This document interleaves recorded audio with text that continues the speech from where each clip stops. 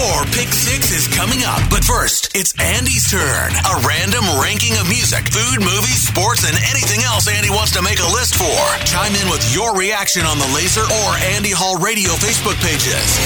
It's Andy Hall's Pick 6 on Laser 103.3. On this day in 1980, the U.S. men's Olympic hockey team pulled off the unthinkable in Lake Placid, New York, defeating the Soviet Union by a score of 4-3. These were college kids up against Soviets who were much older, much bigger, much quicker, and more experienced than the Americans. And against all odds, we beat them. Today I'm giving you my Pick 6 upsets in sports history. It's brought to you by Route 69 Vapor, your dedicated everything vape shop. Start off with number 6, NC State Wolfpack 54, Houston Cougars 52. Jim Valvano's 1982-83 squad wasn't the most impressive by any measure in college hoops. Good, but not great, until they swept the ACC tournament and were selected as the 6th seed out of the West in that year's Big Dance. It was a particularly challenging route to the title, having to face potentially 3 top 10 teams in their region alone. Long story short, one of the great underdog stories in history, the Wolfpack defeated the heavily favored and star-studded Houston team to win the championship. At number 5, Buster Douglas over Iron Mike Tyson. Douglas was a 42-1 shot against Tyson, who had steamrolled the vast majority of his opponents up to this bout in February of 1990. The undefeated, undisputed heavyweight champion of the world didn't scare Douglas, though, who stood toe-to-toe with the champ through the first 9 rounds, before scoring a knockout in the 10th to win the belt and end Tyson's reign of terror. Still arguably the biggest upset in the history of boxing, one that nobody saw coming. Coming in at number 4, New York Jets 16, Baltimore Colts 7. There are some who would say Jets quarterback Joe Namath sold his soul to win this Lombardi Trophy in Super Bowl III, played on January 12th of 1969 in Miami. Broadway Joe guaranteed victory 3 days before the game. A stunning move considering the Jets were 19.5-point underdogs and appeared to be overmatched by the Colts on paper. But that's why they play the game, I suppose. Joe made good on his promise, and the Jets won their first and only title. At number 3, Appalachian State 34, Michigan 32. The 5th-ranked Wolverines opened their 2007 season at home, in a place they rarely lose, the Big House. In marched the Mountaineers, a 21-point underdog, and stunned the sellout crowd of over 100,000 people. To this day, Michigan fans dry heave at the mention of Appalachian State. Appalachian State. Appalachian State.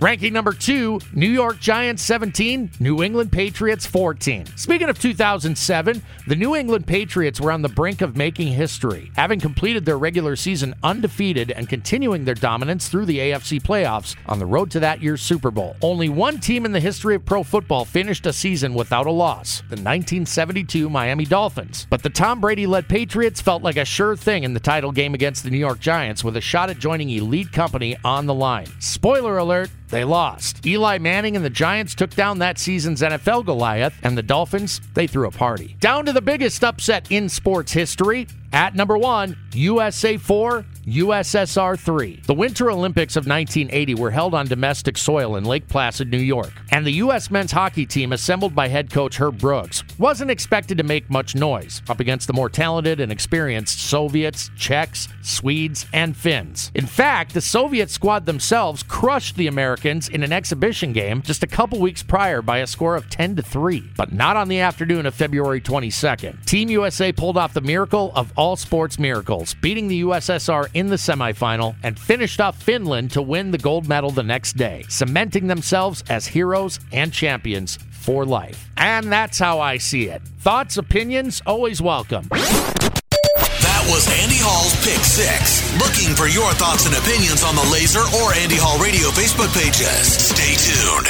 Your Pick 6 is coming at the top of the hour on Laser 103.3.